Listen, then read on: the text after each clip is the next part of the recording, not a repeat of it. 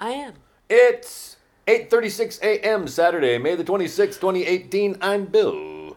I'm Diane. It's the Bill and Diane Show.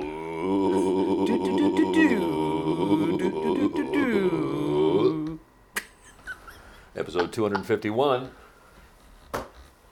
in a collector's series. Sorry. I stole that joke. Well, I haven't heard it before. My good friend Luke Burbank from TBTL, one of my favorite podcasts in all the world. So, how you doing? I'm doing great. It's kind of cool this morning. It is cool. Yeah, I like that. I like cool in weather. A temperature sense. Yes, cool in a temporary temporal. I had to put on my slippers. Tempestuous. I got myself a cup of coffee here, and I'm going to take me a sip. Tempering. Tempo. Ah, ham and eggs.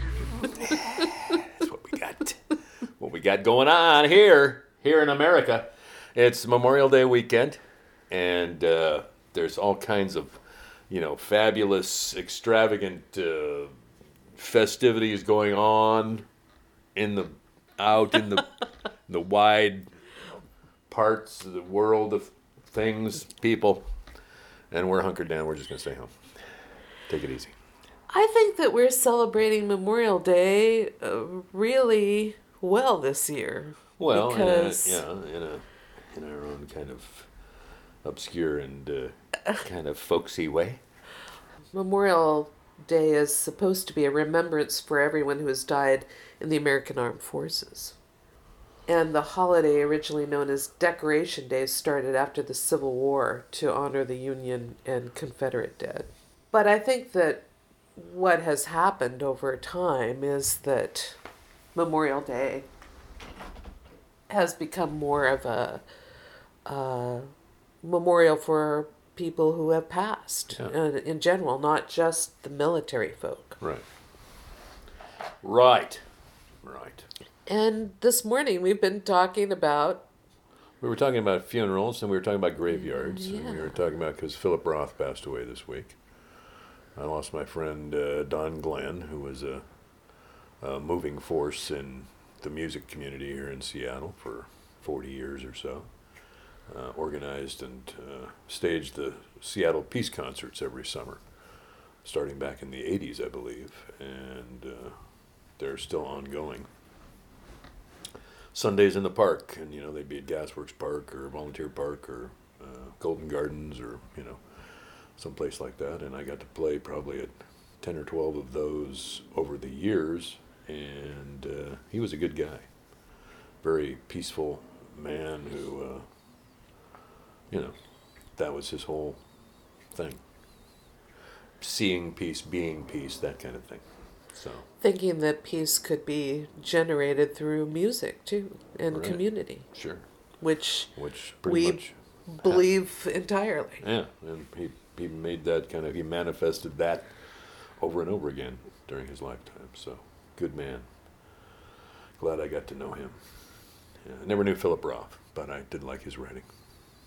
And there was an interview with Terry Gross on Fresh Air with Philip Roth that he was talking about cemeteries, and they were discussing whether cemeteries have gone out of fashion or not in contemporary culture. Obviously, they had not for Philip Roth, who was, I think, in his 70s when Terry Gross was interviewing him, and so that got Diane and I talking about it, because it's been a hectic week here in Lake Amphetamine, and a lot of things going on, and I had a unique and profound musical experience this week of my own, and Diane was along for that, and I don't know. Just there's a lot of resonant stuff going on, right?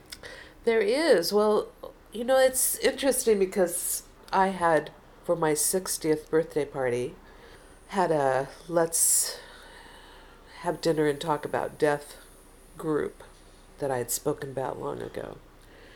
And I long ago, way back at your 60th birthday, way back. It's been a couple years. Oh boy, it's like I can barely even remember. Well, it wasn't last week. It was, I think I was still in diapers at the time. And what do you know? I'm in diapers again. No, I'm just kidding. But I may be at football.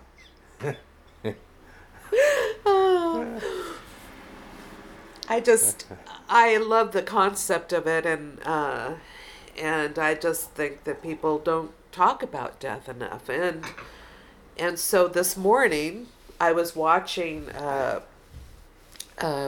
posting that Chad Peterson put up, where an Irish person was talking about the ways that funerals and, well, actually wakes, Yeah, Irish wakes took place, and he was saying if you just have seen them in the movies, they're nothing like that, and he was talking about the significance of them and what they were doing to help a person accept the grief that was upon them, and how it was. I really liked the idea that he was saying that there were 12 people who would gather around the bedside of someone who was dying, and there would be a call, chant, and response from the chief keeners of the group that would actually cradle the person as they were dying. And it was talking about a lot of folk wisdom, I think, that people had at one point. And the thing that also impressed me about the video, which I might post with our show just so people could see it, because it's really worthwhile to see. Yeah. But I also like that he said that as people would come up to the principal bereaved, and there would be many people who would come out for a wake and a funeral. But he said that even though his father was an ordinary man, that 300, 400 people would come to the funeral, and they all would come and shake the person's hand. And shake the hands of the principal bereaved. Yes. Shake the hands of the principal bereaved and say, "I'm sorry for your trouble."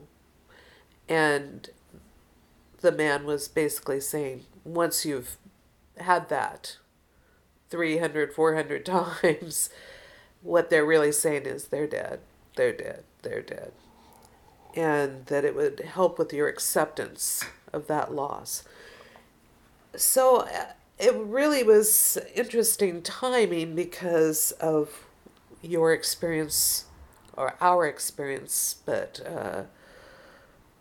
you had mentioned how important this experience of being with my cousin Mary Lee, who was my double cousin. Yeah.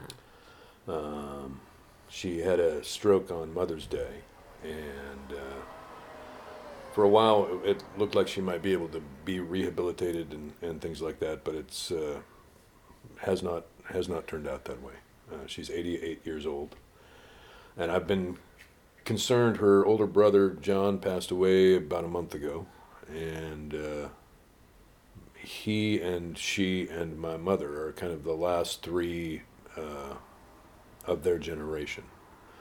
I've explained this several times before, but my mother's father's brother married my mother's sister.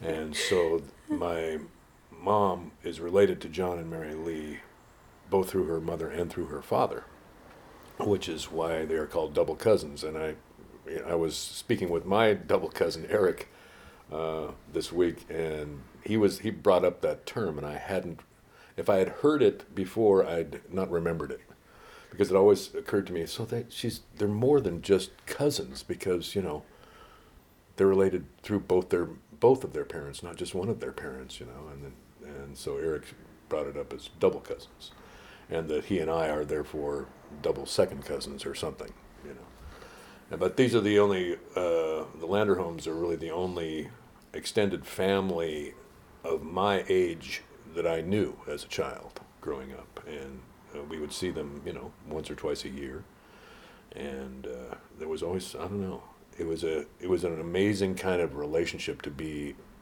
around these people throughout my childhood, because they're great people.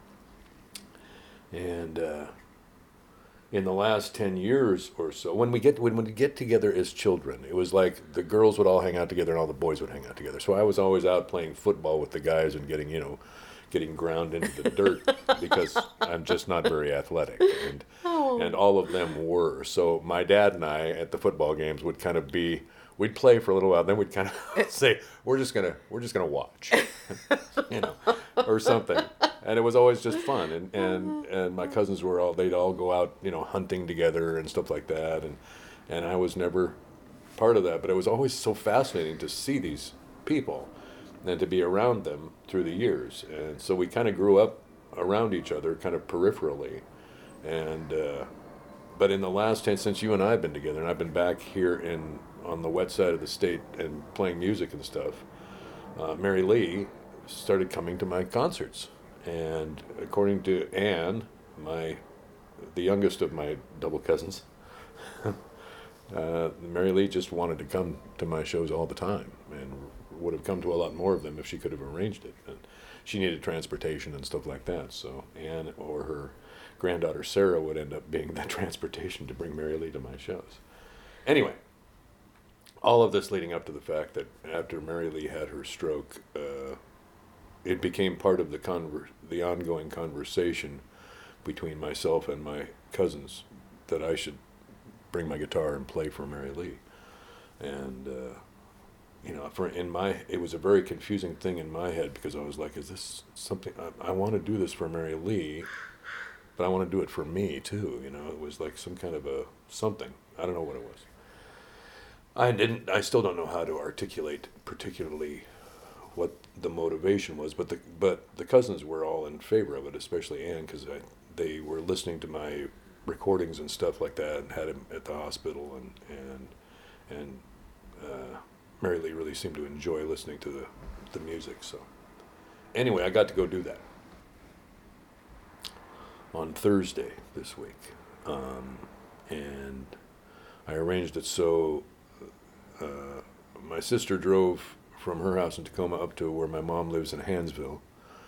My mom's partner Milt brought my sister and my mom down to the ferry dock at Kingston, and they rode the ferry across. They walked onto the ferry and rode it across to Edmonds here. I picked them up in Edmonds, and then we drove down to the university and picked up Diane, and we headed over to Issaquah to Mary Lee's place. And my cousin Eric was there, my cousin John was there, my cousin Ann was there, my mom and my sister and Diane and Mary Lee.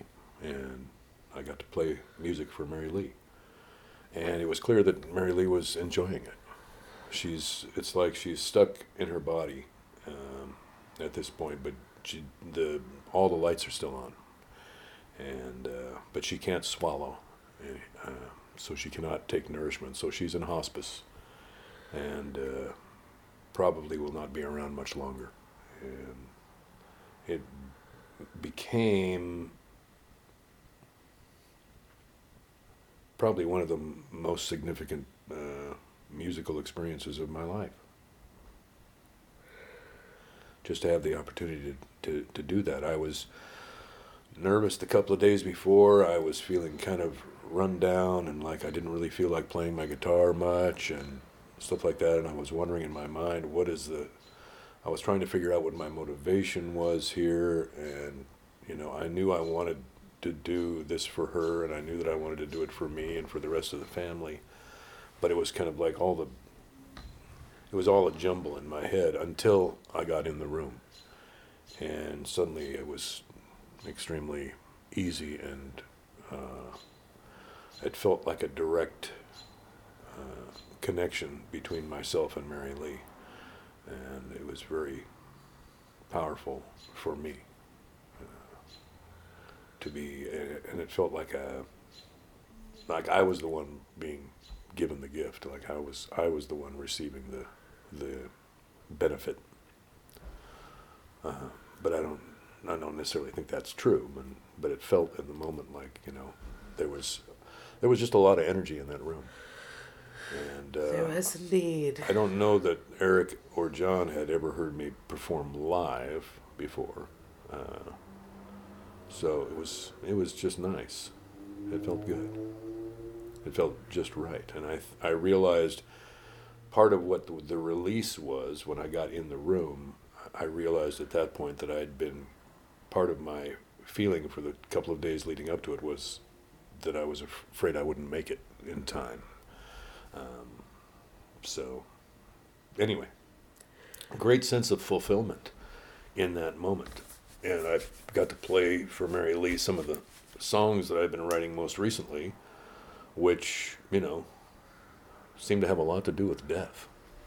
Or at least... But in a cheerful way. I know, in a cheerful kind of way. And I've been thinking a lot about death as the climactic event of life, that it's what everything leads to. It's like we have all these years to prepare for it.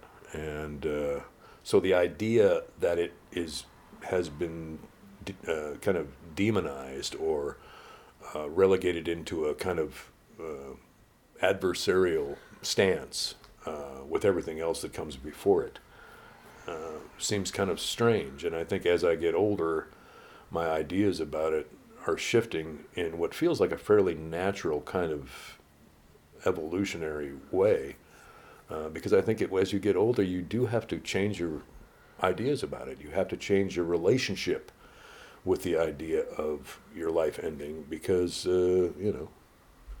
you're a lot closer to that end than you are to the other. And so it becomes something that you have to reckon with on some level, no matter what your thinking about it has been up to that point.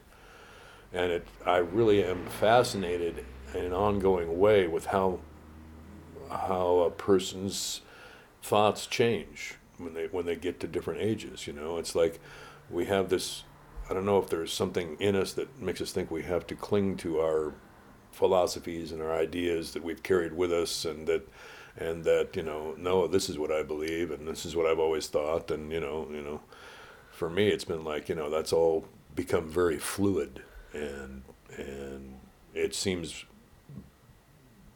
more natural for it to be fluid than for it to be concretized somehow, and unchanging. And so it's a huge set of ideas and factors that have all been kind of swirling around in my head, but coming out in my songs in surprising kind of ways. So, and this week has been kind of a manifestation, or kind of a real life display of the way all those different ideas are coming into being. Wow, that was very eloquent, Bill. Gee. It was very eloquent. It sounded like I was going. Pardon me, I'm gonna have another drink of coffee. Death and taxes. You boy. That's good coffee. But it's not that it's sad, but it's like this joyous kind of sadness, like being with my cousins in that room. I was so happy to be with them. I can't remember when I have been happier to be with family, and to have my mom and my sister and to have you there. It just felt absolutely luxurious. It was like, God, what a gift to be able to just be in this space. Well, with Mary Lee, who was still very much with us, and everything that was going on there. And I don't know, it just... Well, that's why I was mentioning that I thought that cradling her into death, mm-hmm. I felt that way during that day. And the thing that is so fascinating when you are having this experience outside of a hospital, where you're in a room with people. You're in a home. Yeah. Is that we had conversations with different people, until you were playing. There were different pairings of different people talking, people who hadn't seen each other for a long time. I remember that your mom came up to John and said, "So, tell me what's been happening for all of your life." But for me, I'm a relative newcomer to this group, although I fell in love with Mary Lee the first time I met her. She is just a kindred spirit for me. Yeah. And I really felt very accepted into her family, and always felt like she liked to have me around. but I've just really felt so much like these are my family in a way that only people who are of kindred spirits can do.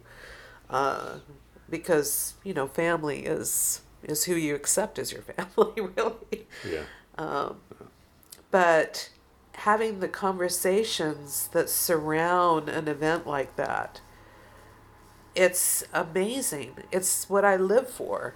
Those kind of really powerful, intimate conversations about, for example, Eric and I were in a very deep conversation about the dreams we had that surrounded people who had died because their father died when they were quite young. Yeah. In their 20s. Yeah. Their dad was 49, I think, when he died. So. And then you had come over and started talking about, the three of you were talking about the day they were older, that you all had that same experience of how strange it was to be older than your parents ever were.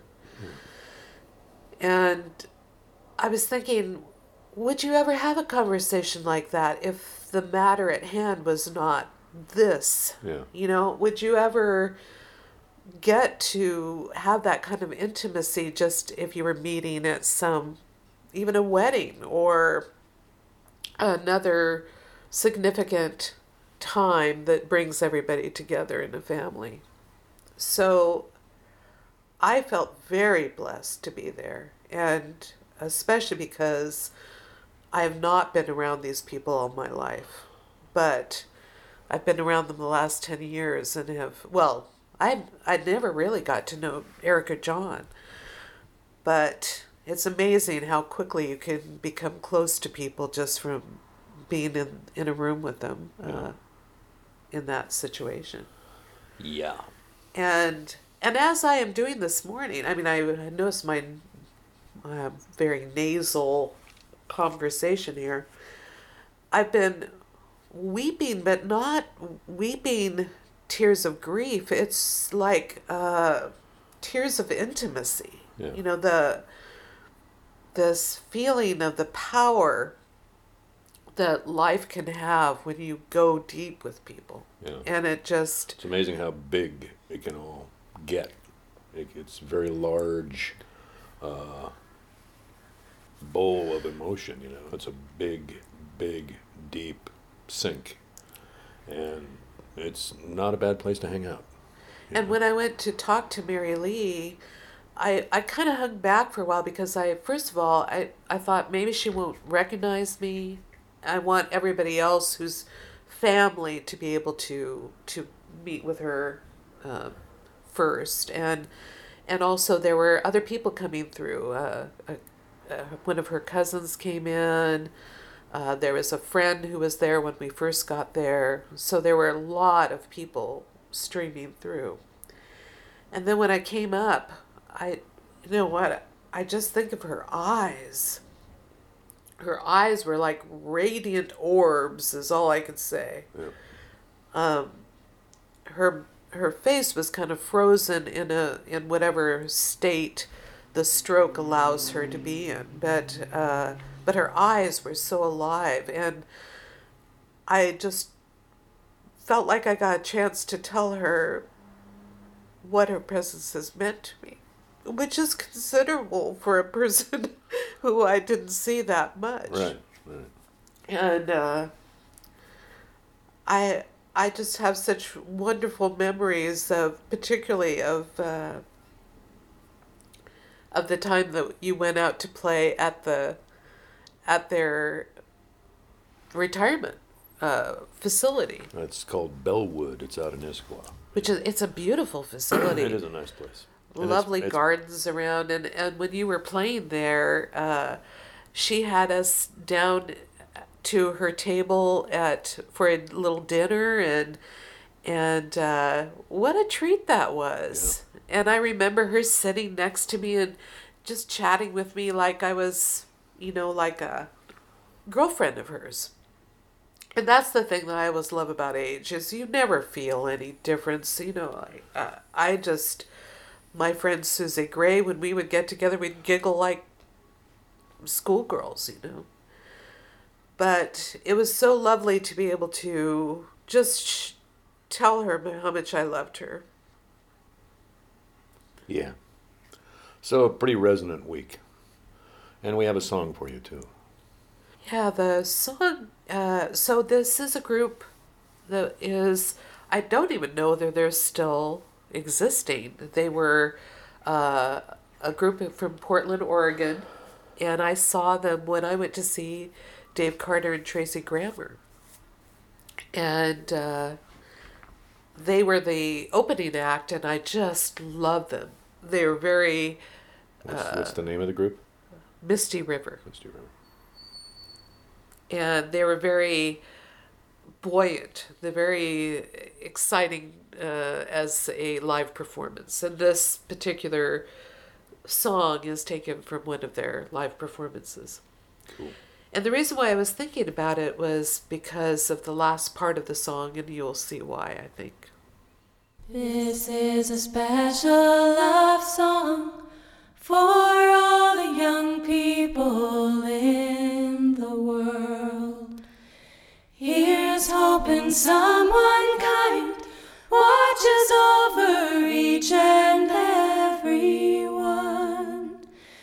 Because in every young face, no matter how angry or sad, lies the blossom of a pure heart, not evil, wrong, or bad.